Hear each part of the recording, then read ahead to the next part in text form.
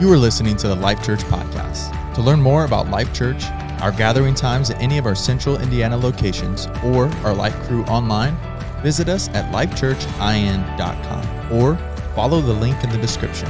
Today's talk is from Pastor Micah Beckwith. Good morning, Life Church. How's everyone doing?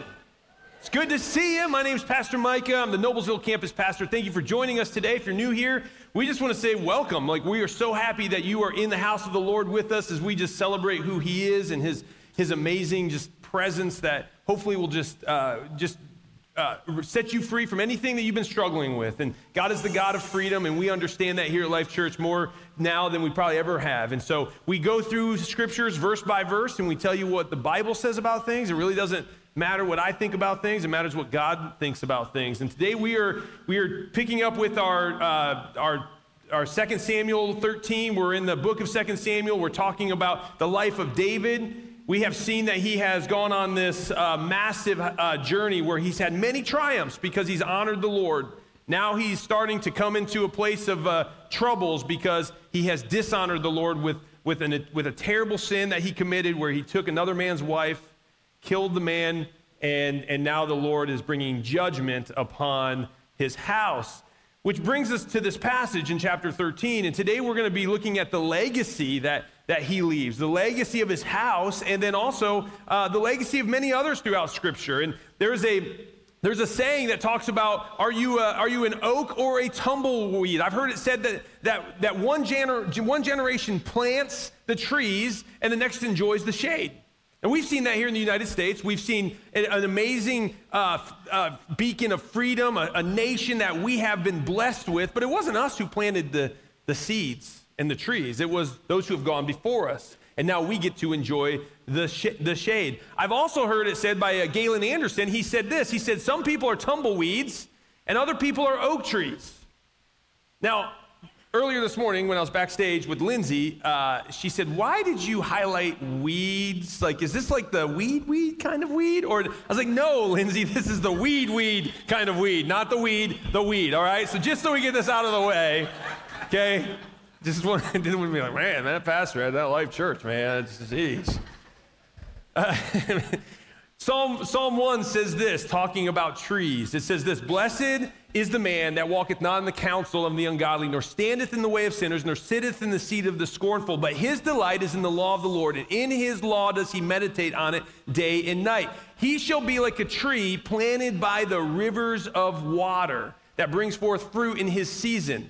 His leaf also shall not wither, and whatsoever he does shall prosper. The ungodly are not so, but they are like the chaff or the tumbleweed, which the wind driveth away. Therefore the ungodly shall not stand in the judgment, nor the sinners in the congregation of the righteous. For the Lord knoweth the way of the righteous, but the way of the ungodly shall perish. Now, this was one of the first verses of Scripture that I ever learned as a kid. I went to a Christian school, and we had to memorize God's word. Now I'm going to tell you right now, it's so important to hide the word of the Lord on your heart.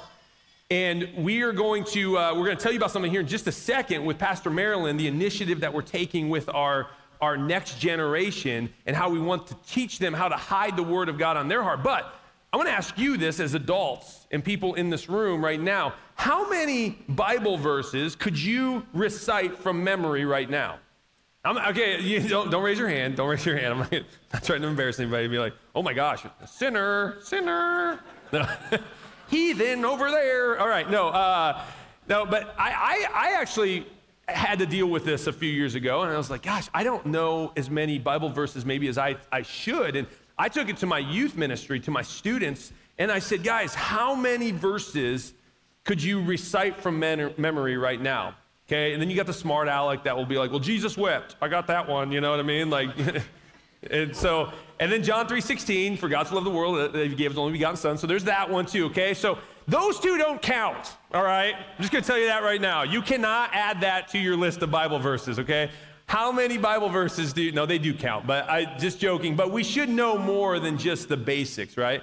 And so we are doing something with the next gen, and I'm going to invite Pastor Marilyn out. She's going to talk a little bit about this, and then I'm going to encourage you all to take part in this initiative as well. So Pastor Marilyn, give it up for Pastor Marilyn as she comes. Good morning. Good morning. So as Pastor Micah was saying, we are starting something both in our kids' church and with our youth group, and it's the 2023 Bible Reading Challenge. So what we're doing is each of our kiddos today in kids' church, they're going to be coming home with a card, and on that card has every book for the book of Genesis. What we are asking is that we're trying to get them to read the entire Bible within a year. So we're starting in Genesis, moving on to John, and then the rest of it can be however they feel they want to do it. When they are reading, though, we are asking them to pick a verse that calls out to them in whatever it is they're reading. So if it's Genesis 1:1, Genesis 1:2, wherever it is, and they're to write that verse on their hand or on a piece of paper. Next Sunday, we'll have a bunch of kids walking around with a verse on their hand, and I am challenging our congregation to ask them about it. Ask them what's that verse that they have on their hand. Ask them what it means to them. Ask them why it stood out to them. Ask them any details about it, and try and get them to recite the verse back to you. It's going to be an amazing opportunity for the generations to be able to steward and disciple this next generation coming up. And our youth group is going to be doing it too. So if you see any of our teenagers going around with a Bible verse written on their hands, same thing. I encourage you, please ask them about it. Ask them why that verse stood out to them. Ask them what book they're reading next or what chapter they're moving on to next. And I think this will be a really amazing opportunity to get our kids and our teens in their words more. And as Pastor Micah said, to be able to hide the word in their hearts. As we know, we live in a society that is very confused, and the more truth that we can fill them with, the better they'll be able to navigate that. So I'm going to pass it back over to Pastor Micah. Again, I encourage you, please talk to our kiddos when you see those verses, ask them about it, and get them talking about the Bible. Cool. Thank you, Pastor Marilyn. Yeah, give it up for Pastor Marilyn.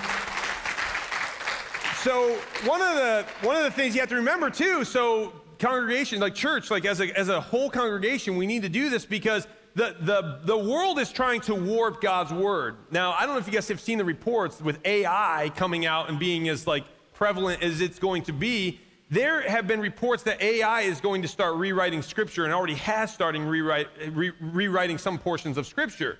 So when you go to Google or to type in, what does God say about marriage? You have to know what God says about marriage, not because Google says it through AI, but because the Word says it, right? Because you have opened up the Scriptures and found that yourself, or you hidden it on your heart.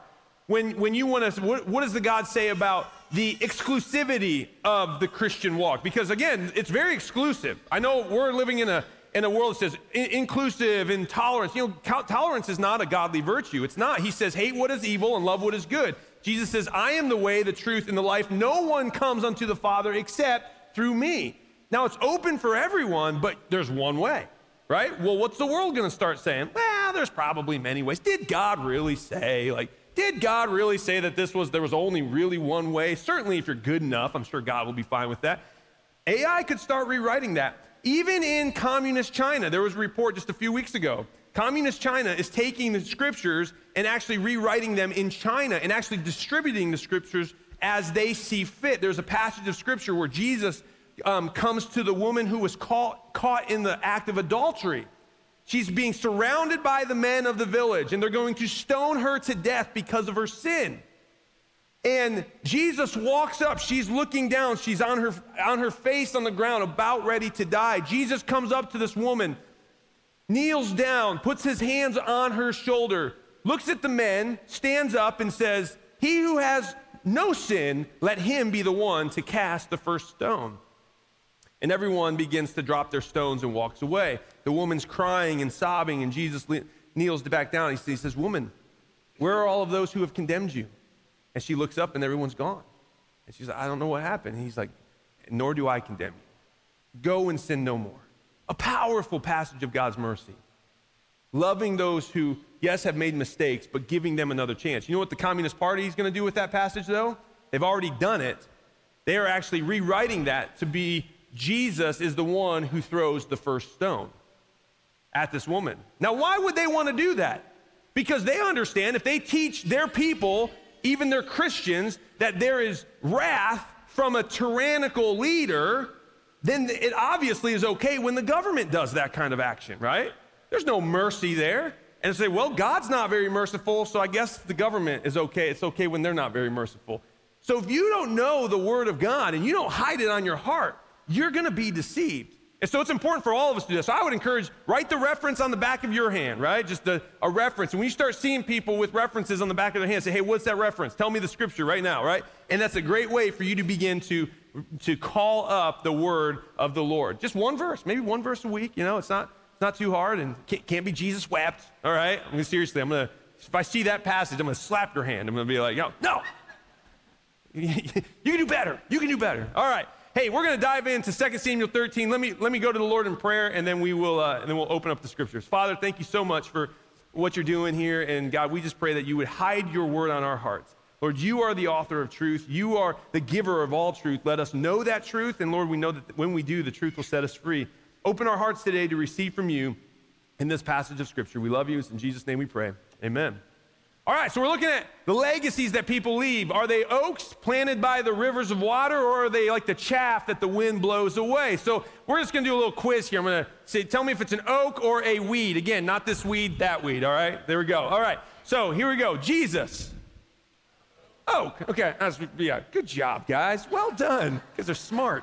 Because they're a smart bunch of people. All right. Okay, Moses. Oak. Good job. All right. Judas. Ooh, weed. Yeah. And you know too, because nobody really names anybody Judas. Your dog isn't even really named Judas, right? I don't know. I say Judas a lot. It's like Judas priest. People are Judas wasn't a priest. What are you talking about? It's just kind of I say that a lot, and just I stub my toe. Judas priest, right? You wouldn't do that if the guy was an oak. You do that with the weeds. Mike Melito. So, no, I'm kidding. It's literally the first name that came to my head. Mike, he's not watching right now. He's preaching down at Eagle Creek. So he's fine. He doesn't watch my messages. So probably shouldn't have done that on the online service. First and third service. Okay, all right. Mary. Oh, great. Left an amazing legacy. Benedict Arnold. Weed, right? Yes, Benedict Arnold. He was a traitor, not somebody that left a good legacy. Taylor Swift. Not looking good, all right? Now, we should pray for her, okay? God can still get a hold of her heart, but not looking good. All right, so there we go. I was like, who in the culture, right? Who in the culture can we do? Now, again, pray for her. God can do, it's not done yet. So, all right. King David.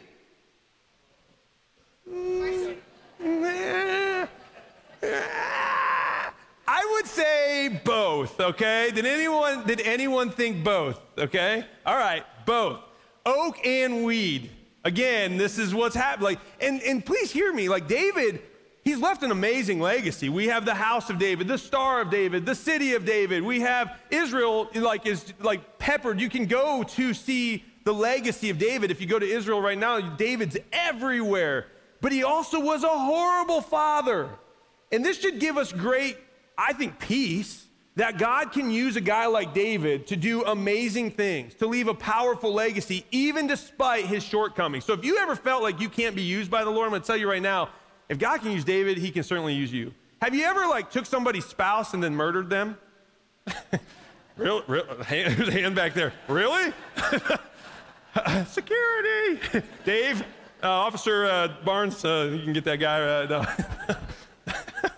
Right. Yeah, no, nobody, yeah, that's how bad David is. He did that, and yet God still used him and loves him and has made a way. Matthew 5:16 says this, in the same way, let your good deeds shine out for all to see so that everyone will praise your heavenly Father.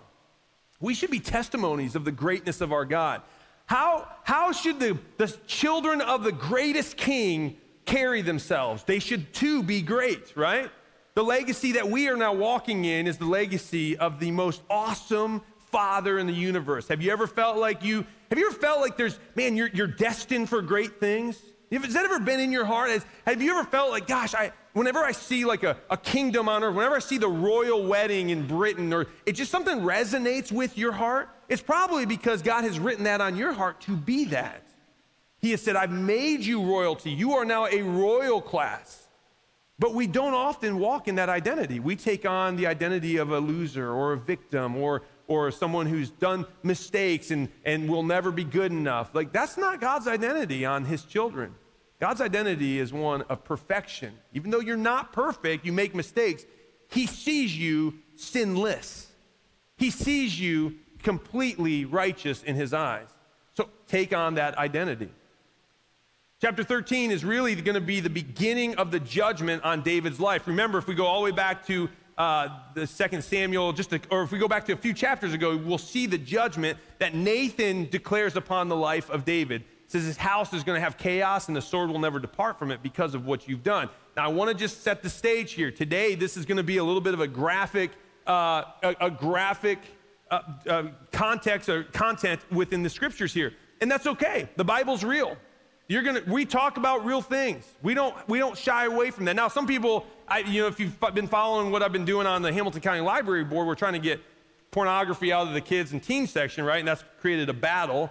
And people will often come to me who want to keep pornography in the kids and teen section. They'll often say, well, the Bible's super graphic too, so we should get rid of the Bible from the kids and teen section. You know what I say? It's like, yeah, passages like this probably shouldn't be in graphic detail in a 6-year-old's hands. There's a way to tell the Bible stories to a 6-year-old. There's a way to tell about the world to a 6-year-old. And then there's a way to really open it up and see what really happened. And what we're going to see today is we're going to see this is a pretty graphic piece of scripture. But it's all right because it like Paul said, this is for our good. This is for our admonition. The scriptures were given so that we can have a light going forward and learn what to do and also what not to do. So let's go back real quick and set the stage. This is the prophecy that Nathan declared over the house of David when Nathan came to David and said, the Lord saw what you did. You killed that man. You took his wife. And you thought you got away with it. But here's what the Lord says. Why then have you despised the word of the Lord, done this horrible deed? For you have murdered Uriah the Hittite with the sword and the Ammonites and stolen his wife. From this time on, your family will live by the sword because you have despised me by taking Uriah's wife to be your own. This is what the Lord says. Because of what you have done, I will cause your household to rebel against you. I will give your wives to another man before your very eyes, and he will go to bed with them in public view. Whoa, you did it secretly. You did this sin secretly, but I will make this happen to you openly in the sight of all of Israel. Eesh. You may be saying, man, God, whoa, hey, slow down there. Like, that seems pretty harsh. Not if you're Uriah, right? The guy who was murdered and David took his wife. Okay, remember, God is just. Sometimes we put ourselves in the victim's shoes, or I'm sorry, the oppressor's shoes. We say, oh my gosh, that's terrible that this is going to happen to David. No, this is justice playing out. You know, Thomas Jefferson, at the beginning of our nation, said, I tremble when I remember that God is just and his justice cannot sleep forever. And he was specifically referring to the sin of slavery. And he was saying, if we don't figure this out, this is going to come back to bite us. Now, even Thomas Jefferson owned slaves, but he understood it was wicked. He just was like, we got to figure this out. We shouldn't be doing this. We shouldn't, but it's how the economies were made. It's how, for thousands and thousands of eons, this is exactly what societies did. But he said, this is wrong and wicked, and God, his justice is going to hit us like a ton of bricks if we don't repent, and that means turn from your wicked ways and go the opposite direction. Well, guess what happened? We really didn't figure it out. And 70 plus years later, what did we experience? A civil war. 700,000 men lost their lives over this sin, right? God is just. Do what's right in God's eyes. He will bless you and protect you. Walk away. Sin will always lead to destruction every time. So we see that David has 20 children, and David's firstborn was a man named Amnon. And David had 8 wives, just FYI. Again, David, not a good track record here, David, of being wise within your household. He had 8 wives. God, even in the Old Testament, God said it's only one wife for one husband and one husband for one wife. That was always God's plan, even though David and Solomon and kings would take wives. And you're going to see David's household here in this graph. We've got the house of Jesse, David, Jesse had other sons too, but for our purposes today, we're going to talk about David and Shemiah. But David then had multiple children by multiple wives. So we have Amnon was the firstborn. So this is David's, in that day, this would be the guy taking over the kingdom. All right, so David's going to have a love for this child right here. Then you had Absalom, and that was Absalom's mother was the daughter of the king of Geshur. Okay, so really so Micah was her name, and she was probably given to David because of the peace treaty, right? So one king gives a daughter to another king, and so this would have been the daughter of the king of Geshur given to David. They had a son. His name was Absalom. And then Absalom's full sister was Tamar. And Tamar would also have been the daughter of Micah and David as well. And then you had Adonijah, and then you had Solomon. Now remember, Solomon is the prophetic gift. This is the promise that David's kingdom will go on through Solomon. The Lord told that through the prophet Nathan. But remember, David's kingdom didn't actually go on eternally through Solomon. It was actually through David's fifth son, Nathan. And Nathan will be the lineage that we see in Scripture going all the way back to the beginning of time, where Jesus was going to come from the lineage of the house of David. And so it's really interesting when you kind of start studying the lineage of the house of David and what happened with Jesus and where how the Lord has set us free. So that's the house. So remember though, today we're going to be talking about Amnon and Tamar specifically, and then Absalom's going to come in at the end. So let's dive into verse 1, chapter 13. And it came to pass after this that Absalom,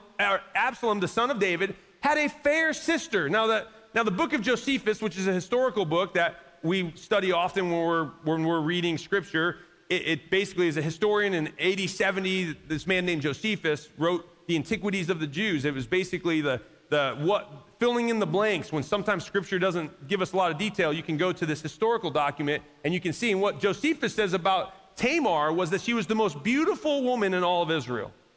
She was, so think about it from that perspective. She was hot, okay? I mean, is that is my wife here? Okay, good. All right. So now she's like, why do you have to use the word hot? I no joke, this is a little bit of a rabbit trail.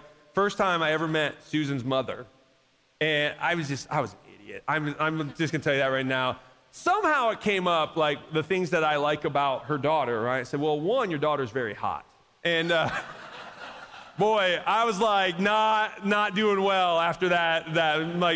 Apparently they got in the car and she was like, no, this guy is bad news. Nope, you do not marry this or do not date this guy, right? I think I've maybe made up for it. I don't know some days, but maybe I think we're good now. But so anyway, how did I even get there? Oh yeah, so Tamar. Sometimes I'm like, what? I look back on my messages and I'm like, well, how did that come up? Like, I wasn't planning on saying anything like that. All right. Okay, so Tamar was one of the best-looking women in all of Israel, is what the book of Josephus said. And Amnon, the son of David, loved her. Okay, well, that seems like pretty benign. Like he loved her. Great. No. So just so you know, the Hebrew language and the English language are very similar in a lot of ways. Not the same as in the Greek, though. So the Hebrew language and the English language, we use love for a lot of things. The Hebrew uses that word too, and it's called ahava. Okay, so this is the word love. Now, I can tell you okay, I love ice cream. Okay, great, awesome. I love my wife. Do I love ice cream the same way as my wife? No, that would be super weird and very not good, all right? So, okay, so no, I do not. I love Rob Kendall, okay? You guys see these shirts right here? I love Rob Kendall, okay? I also have an I hate Rob Kendall shirt too, just in case, all right? But I think he's coming third service. I don't think he's here now, but I love Rob Kendall, radio, my buddy who's on the radio in WIBC, right? Do I love Rob Kendall the same way as I love ice cream? No. Do I love Rob Kendall the same way I love my wife? Oh, no. Heck no. Heck no. Yes, you're welcome. All right. Okay, so you see love, we have a problem here. So when the Bible says that Amnon loved his sister, no, he didn't really love his sister, and we're going to see that in a second. Now, the Greek is a lot better. When we go to the New Testament, the Greek actually has 8 words, like they have more than that, but they have 8 prominent words and 3 that really we see a lot in Scripture of the words love. And they really tell the whole story a lot better in the story. So there's agape love. Agape would be God's unconditional love. Like, it's like a parent's love for a child. Like, you love them no matter what. You just love it. Everything about who they are, you just love them, right? And you'll do anything for them. You'll protect them. You'll sacrifice for them. You'll lay your own life down for them if you have to, right? Then you have the eros love, which is where we get the word erotic from, and eros is that sexual love, so there's that aspect of love. And then you have philia. Philia means brotherly love. This is where we get the word Philadelphia from. Isn't it interesting? It's called the city of brotherly love, right from the Greek, right? Now if you go there, you'll get shot, so the brotherly love is not really happening there today, but that's what they were founded on, okay? So philia is brotherly love. So the Greek does a lot better than the Hebrew or the English does. So I'm just telling you right now, this is in Hebrew, and so when Amnon said he loved his sister, when it says Amnon loved his sister, no, Amnon did not love Tamar, Amnon lusted after Tamar. Big difference, big difference. Verse 2, Amnon became so obsessed with Tamar that he became ill. She was a virgin, and Amnon thought he could never have her. But Amnon had a very crafty friend, his cousin, Jonadab. He was the son of David's brother, Shimea. Okay, so remember, Shimea over here had a son, Jonadab. They were all living in the palace. They were the cousins, and so the family would live there. And so Jonadab's hanging out with Amnon, and Amnon and Jonadab have it's not a good friendship. It's a friendship, but not the right kind of friend. It's really important who you hang out with. Remember, if this guy wouldn't have been there, or if this guy, Jonadab, wouldn't have given advice, we may not even know this story. This story may never have happened. Poor counsel. Counsel is so important. We've got lawyers in the room, right? There's Ray, right there. Ray. We got a lawyer, okay? The only saved lawyer in Hamilton County, but no, I'm kidding. I'm kidding. You've told me jokes about lawyers, so I feel like I can rip on lawyers a little bit. But in your perspective, how important is counsel? It makes or breaks. It could ruin somebody's life, or it could make somebody's life, right? Like the counsel that you give, godly counsel is so important, but ungodly counsel is very destructive. And I think any lawyer in the room would absolutely say, yes, that's true. Here we have ungodly counsel being given by Shimea's son, Jonadab, to Amnon. And this is what he says. One day, Jonadab said to Amnon, "What's the trouble? Why should the son of a king look so dejected morning after morning?" So Amnon told him, "I am in love with Tamar, my brother Absalom's sister." Again, he's not in love, he's in lust, but that's what he said. Well, Jonadab said, I'll tell you what to do. Go back to bed and lie, and say that you are ill. When your father comes to see you, ask him to let Tamar come and prepare some food for you. Tell him you'll feel better if she prepares it as you watch and feeds you with her own hands. Super weird. I mean, I'm just looking at this, they're like, what? What is, these people are weirdos, man. All right, anyway, that's beside the point. Squirrel. All right, so Amnon lay down and pretended to be sick. And when the king came to see him, Amnon asked him, "Please let my sister Tamar come and cook my favorite dish as I watch. Then I can eat it from her own hands." Weird. Okay, I know, right? All right, so David agreed and sent Tamar to Amnon's house to prepare some food for him. Okay. I think if you kind of know where the story's going, you see this really bad counsel, this wicked counsel given to Amnon from his son or from his cousin Jonadab. So what would you say? Is Jonadab an oak or a weed? Weed, yes. Yes, he's a big-time loser, okay? So, lahu zahur, as Jim Carrey would like to say. All right, so, yeah, not somebody you want to be influencing your life. There's a book out there, it's called Tribe of Millionaires, and it's a book about how to just grow, your success and your wealth. It's not really a Christian book, but it's more of like a business leadership book. It says this, there's studies that have been done. You take your 10 closest friends, and you will run in the middle, in the average of those 10 friends when it comes to wealth and to health and to success in life. You'll be right in the average. So if you want to have more success and wealth and you want to do more things of great prominence with your life, find a tribe that's doing that kind of thing, right? That's why church is so important. Guys, it's not God's not going to stand, you're not going to stand before the Lord someday and he's going to be judging your life and say, well, how many times did you go to church? No, okay, you missed that one important Easter. I don't know. Peter, should we let him in? No? Okay, sorry, man, you can't come in, right? No, God's not going to do that. God's going to say, hey, what's the legacy that you left? How's the influence? How did you use the influence? Well, if you're surrounded by people who are using their influence really well, you're probably going to be using your influence pretty well too. So just know that we have Amnon's running with people of bad counsel, bad influence, and it's going to go very poorly. In this day, virginity was so important. It should still be so important today. Unfortunately, we've lost that. And this, I don't want this to sound, please, sound critical. If you didn't maintain virginity until marriage, listen, God's a God he's a redeeming God. He rescues you, he heals you. If you've been abused, if you walk through things that is similar to this story, just know that all throughout this story, there is a merciful God that says, hey, I can fix this. One of the best phrases in all of Scripture is, but God. This happened, and then this goes poorly, but God. But God steps in, right?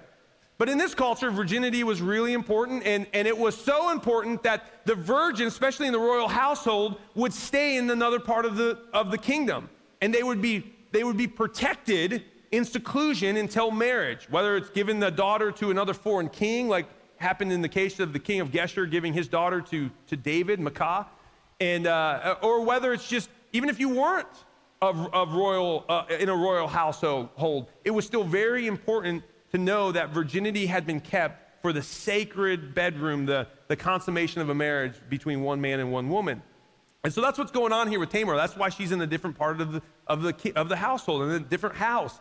And so he has to get permission. Amnon has to get permission from David to have Tamar come because she's being protected. And again, David, what's David like? David, what are you doing, man? Like, you should actually probably be a little more engaged and see these things coming. But we're going to see here that David is not an active parent right now. He's passive in his parenting. When Tamar arrived at Amnon's house, she went to the place where he was lying down so he could watch her mix some dough. Then she baked his favorite dish for him. But when she set the serving tray before him, he refused to eat. Everyone get out of here, Amnon told his servants. So they all left. Then he said to Tamar, now bring the food into my bedroom and feed it to me here. So Tamar took his favorite dish to him. But as she was feeding him, he grabbed her and demanded, come to bed with me, my darling sister. No, my brother, she cried. Don't be foolish. Don't do this to me. Such wicked things aren't done in all of Israel. The loss of virginity is what she's saying is it'll be a stain on my reputation. Nobody in Israel does this. And if we do this right now, our whole reputation is going to go out the window. Please don't, no. She says, where could I go in my shame? And you would be called one of the greatest fools in all of Israel. So she's petitioning now his sense of reputation. Hey, just so you know, this is not going to go well for you either. Please don't do that. Please just speak to the king about it and he will let you marry me. What? Excuse me? Oh man, again, so you're like, what is happening right now, okay? So would David ever in a million years would a father ever in a million years go along with this? Like, I hope we all would say no, like not a good father, right? But here she is saying, David will just let you marry me, but just ask his permission. Well, if you go back to the book of Josephus, what Josephus says is that's not what her intention was. Her intention was just to get out of there. And she was trying to reason with his lust. Hey, maybe I could just convince him that if he goes to my father will let him, and obviously I can get away and then I'm good, I'm safe, I'll be protected. And at that point, she's literally just trying to do anything she can to get out of there. But the problem is you can't reason with lust. Lust and reason are enemies. Lust and reason don't go together. Oil and water. Lust and reason, if you've ever seen somebody that's just so engulfed with lust, they do some of the most foolish things. And you're like, man, this could happen to any one of us. So please hear me. Like, I'm not saying that I'm immune, you're immune, but I'm just saying we've seen the stories where it's like you have everything you want. I mean, take someone like Tiger Woods, right? Tiger Woods had everything. He had the world on a string. He literally had a beautiful wife. He had beautiful children. He was at the top of his game when it came to golf. And what did we find? Come to find out he's having an affair. Like, dude, what? For reals? What are you doing? Again, I think now, like in life is really kind of beating him down a little bit. I think now he'd probably say, man, I was really foolish. Well, what happened? Reason wasn't being allowed to do its thing because lust is that powerful. Lust and reason are enemies. And the scripture talks about this all the time. There is no negotiating with the flesh. This is why you have to put your flesh down. You have to kill it. Galatians says this. Paul's writing to the church in Galatia. He says, listen, your passions and desires have become very, very much a downfall to you. You have to put them down. Those who belong to Christ Jesus have nailed the passions and desires of their sinful nature to his cross and crucified them there. He tells the church in Ephesus in Ephesians 4:22, he says this, throw off all your old sinful nature and your former way of life, which is corrupted by lust and deception. If you don't end your flesh will end you. This is literally a spiritual kill or be killed. I promise you right now, kill or be killed, you decide. And it's not messing around here. God is very clear that sin will lead to death and destruction. You either put it down, or you can't just say, well, I think I got it under control. I'm going to put it over here in this closet, and I'm just not going to I'm going to let it live, but I'm just not going to go back to it. No, it will continue to grow, and it will end up destroying you and your family, and it will leave ripple effects. But Amnon wouldn't listen to her, and since he was stronger than she was, he raped her. Okay, just so you know, scripture very clear. Difference between man and woman right there, okay? So if you think men can compete in women's sports, you're wrong, okay? Like this is not, we don't allow this. Men are stronger. This is, please, women, hear me. This is not to downgrade you at all. You're powerful beings made in the image of God, but there is a physical difference to men and women. And the Bible's highlighting this right there. It says he was stronger because he's the guy. Our culture is trying to say, no, everyone's the exact same. Like, listen, I'm not even the same with me as I was yesterday, right? Like, I'm not the same with me. To think that we can all somehow just be the same, no, it's foolish. It's nonsense, and we should reject it as such. But here we are, right? We see it in Scripture. He was stronger than she was. And now, granted, those who are stronger physically or those who have the power, God is going to hold you to a higher standard. If you're using your power and your strength to abuse people who are less powerful than you, that ain't going to go well for you on the day of judgment. Just know, like, your time is coming, and we're going to see that with Amnon. This is not going to go well for him at all. But he ends up getting his way. Then suddenly Amnon's love, his lust, turned to hate. And he hated her even more than he had loved her or lusted after her. And he said, get out of here, he snarled at her. Whoa, what's happening? This is a perfect example of what is happening today. Everyone is controlled by their emotions. Amnon is absolutely in bondage to his emotions. What does the Bible say about the seat of the emotions, the heart? It says the heart is deceitful and desperately wicked. Who can know it? And yet, you know what we hear today in culture all the time? Follow your heart. Follow your heart. Just do what your heart says. Oh, you can go wrong if you follow your heart. No, you can. And you will. Do not follow your heart. Pray that the Lord would put down the desires of your heart, and that your desires would then look like his desires, and that his heart would become your heart, and his eyes would become your eyes, and you would walk the way he walks. I'm telling you right now, it's countercultural. The reason the world is saying follow your heart, because God is saying the opposite. He's saying follow me. You don't follow your heart. And why he can go from lust to hatred so quickly is because this, like lust and reason are enemies, lust and hatred are relatives. Lust and hatred, they go hand in hand. Because it's all about me. And if someone doesn't give me what I want, then I'm going to hate that person because I didn't get what I want. You could say it this way. Lust says, I love me and I want you. But love says, I'm concerned for you over my own well-being. That's love. That's the agape love. We've all been to weddings maybe where 1 Corinthians 13 has been preached. But in this context, let's go to 1 Corinthians 13. It says this in verse 4, love is patient and kind. Love is not jealous or boastful or proud or rude. It does not demand its own way. It's not irritable, and it keeps no record of being wronged. Women, it keeps no record of being wronged. Yeah, my wife's not in here right now. I'm not going to say this next to her so she's here. So, hey, you know what? I don't care because she's not here. So, That's hilarious. What if she's back there and I just haven't seen her yet, and she's like, I was literally sitting in the back. I'm like, I'm sorry. Listen, just so you know, like, when we get into arguments, like, I would bring up, like, past records of wrong. My sinful desires would probably sometimes get the best of me. I just can't remember anything past yesterday. Really. It's not because, like, I don't want to do it. I do sometimes. I want to be like, well, you did this 5 years ago, and you did this. I just can't remember last week. Whereas she's like, you remember in 2007 when you said this thing? Like, no, I don't remember what I did yesterday. So, okay, so anyway, just so you know, I'm not better than the women in the room. I just can't remember, so that's why I keep no record of wrong. All right, moving on. It does not rejoice about injustice, but rejoices whenever the truth wins out. Now, here at Life Church, I think this is so us, right? We stand for truth, and we love it when truth wins out. We love to see truth flourish. What does God say about things? And do you know why we love it so much? Because we know when people know the truth will set them free, and we love to see people set free. We love to see people set free from the spiritual bondage and oppression, and we love to see people set free from the physical bondage and oppression. You know, this shirt, the I Love Rob Kendall shirt, you know, one of the things they're doing on WIBC, all the money raised with these shirts is going to Project Rescue. So, it's amazing. Project Rescue is an organization that sets women caught in sex slavery, women and children caught in sex slavery. It sets them free. They go after and rescue these women all over the world. What a beautiful thing. Why do we love it so much? Because we know God's truth for people is that they should be free, and he wants them to be free.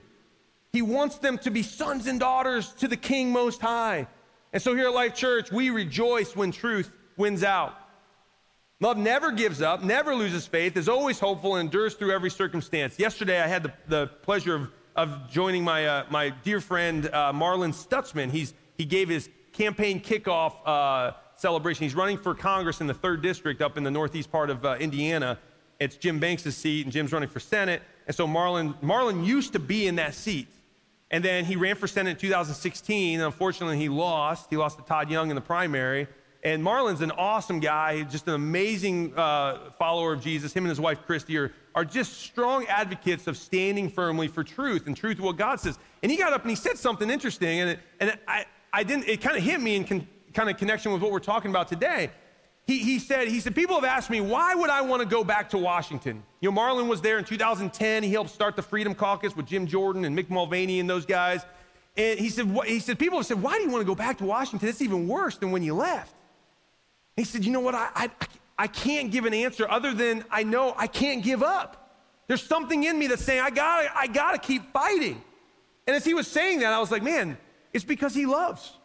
He loves his family, he loves his community, he loves his nation, and now that is pushing him to not give up.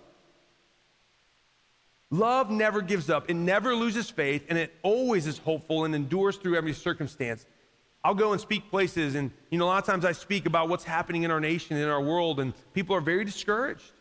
And I'll go and speak, and they'll say, how do you maintain just the spirit of hopefulness that you have? And I said, because I know who wins. That's how love can be hopeful, is because we know who wins the war. We're in some battles here, and the battles may go one way or another way, but we know who wins the war. And I promise you, 10,000 years from now, none of this is gonna look like it was that huge of a mountain, right? We're going to look back and be like, man, what were we so afraid of? Look at our God. Look who we are in him now. Boy, I wish I would have known that when I was walking on earth. That's the hope that we have as sons and daughters to the King. Again, you're taking kingdom principles. God is not saying, get saved and then wait for death.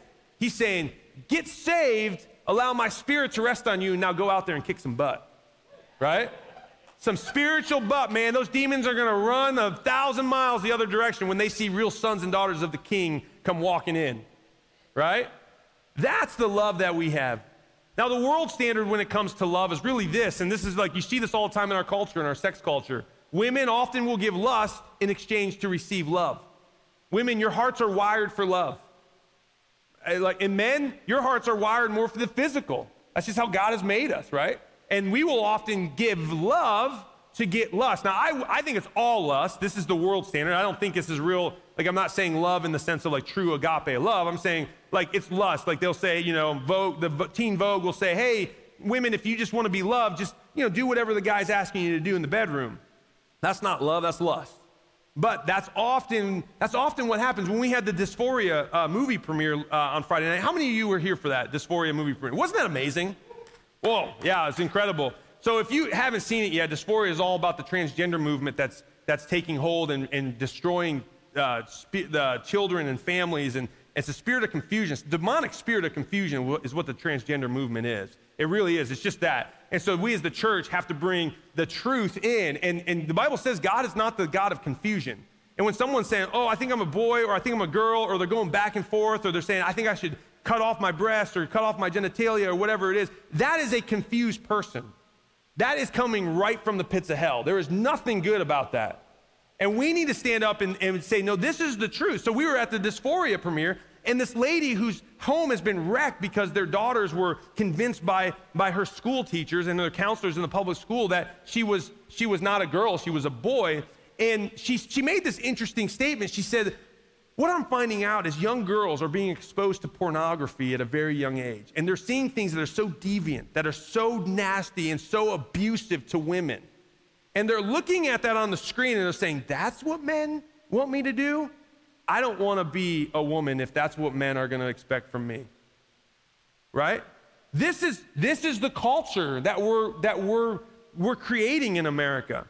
And we're saying like all kinds of wickedness. Romans 1 is very clear. They made up new ways of doing evil, is what Romans 1 says. The demonic doesn't even have to work that hard in America to make up new ways of evil. There's just like, if you saw Nefarious, Steve Deese's movie, where he's talking to that demonically possessed man. It's kind of like a modern day Screw Tapes letters, like the C.S. Lewis book. But he says and there's an interaction where he says, man, how's it gotten so evil? This atheist is talking to this demonically possessed prisoner.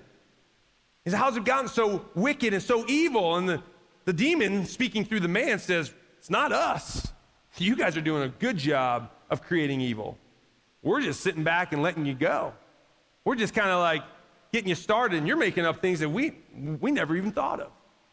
That's Romans 1 playing out in real time, and that's what's happening in our culture. The world standards is so backwards from what God's reality and his standards are. I'm telling you right now, if you go down this standard, it's just going to lead to destruction. So now we see Tamar, she's saying, no, I can't, please don't send me away. You've done this wicked thing to me, but sending me away is now worse than what you've already done to me. But Amnon would not listen to her. I tell you what, I just want to take that weed and just like break him in two, right? Don't you? Like, isn't that what it's like? Spray some Roundup on that guy, you know what I mean? Honestly, yeah, for real. Listen, I know Roundup causes cancer. I get that. In this case, I wouldn't care, all right? And I use Roundup in my yard, and my Susan will yell out the door. She'll be like, Roundup causes cancer. And I'm like, yeah, but my yard looks great. So, die young, leave a pretty corpse. All right, here we go. So Amnon, yeah, what a weed this guy is. Tamar feared the public shame. This is what's going on. In this moment, she's saying, listen, if you send me away, I'm going to be labeled. I'm going to be labeled. How often? Like this is real life for us right now. Isn't that the devil's tactic? He's like, oh, they're going to label. If you go down this path, like maybe you've been abused and you feel like you're going to get labeled.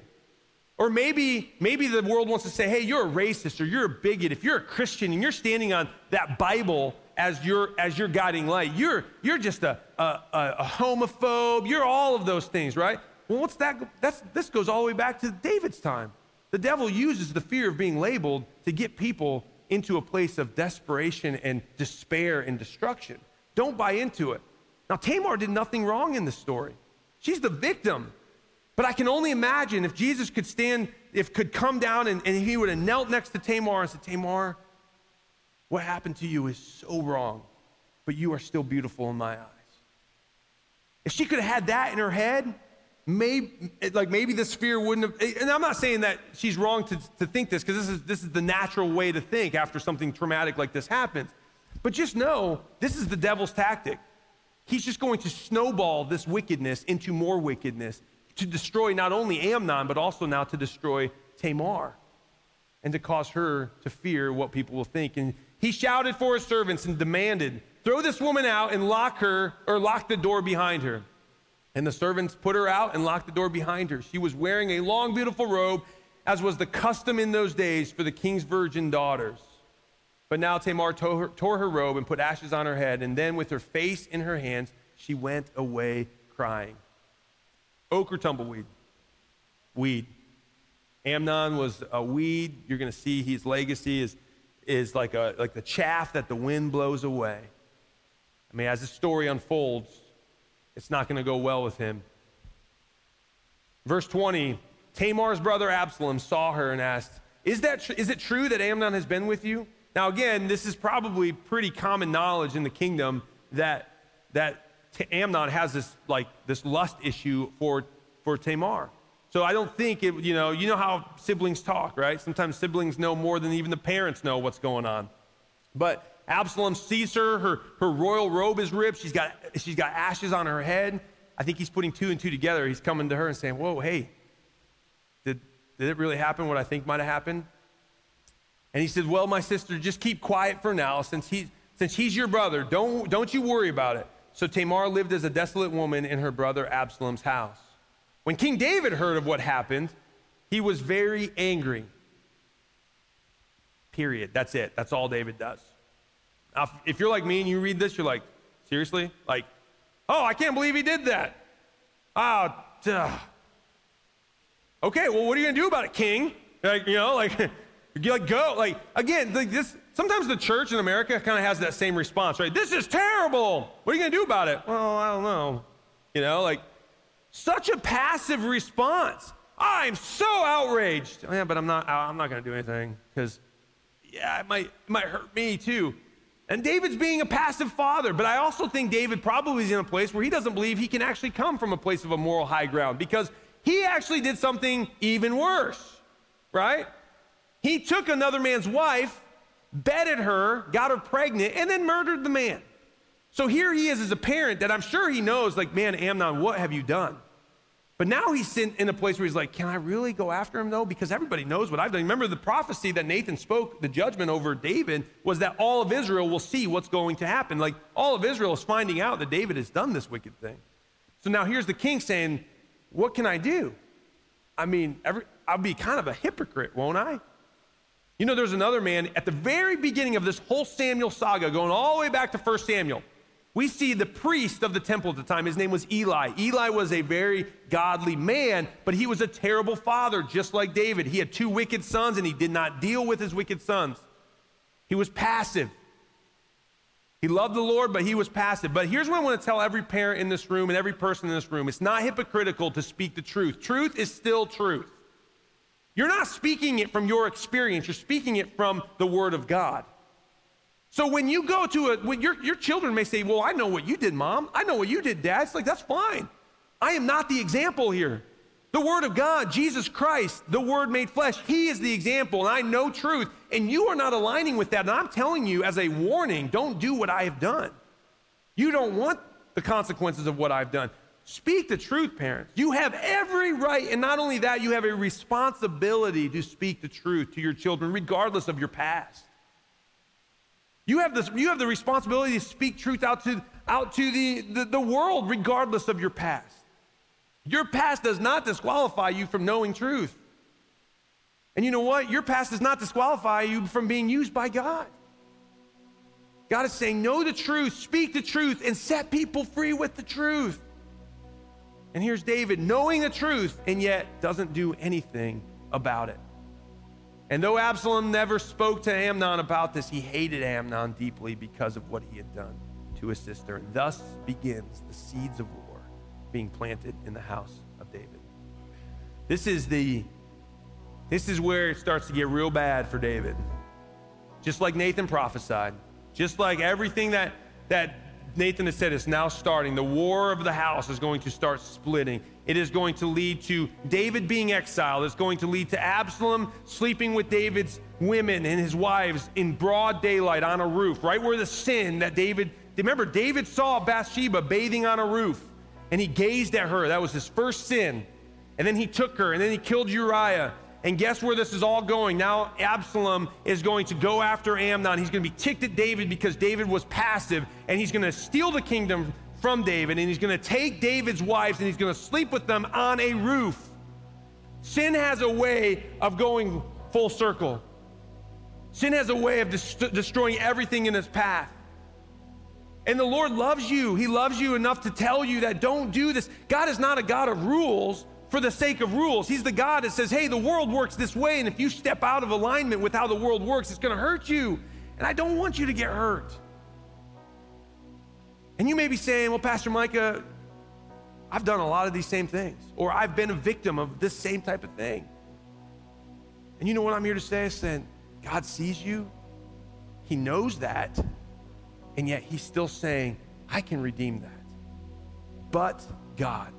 But you have to do, listen, David, his house is gonna go through chaos. But God restored the promise, protected the promise. And even though David deserved death, and that was the mandate David gave, he deserved to die. God stepped in and said, you know what? Yeah, you're not wrong, but I'm gonna redeem this situation.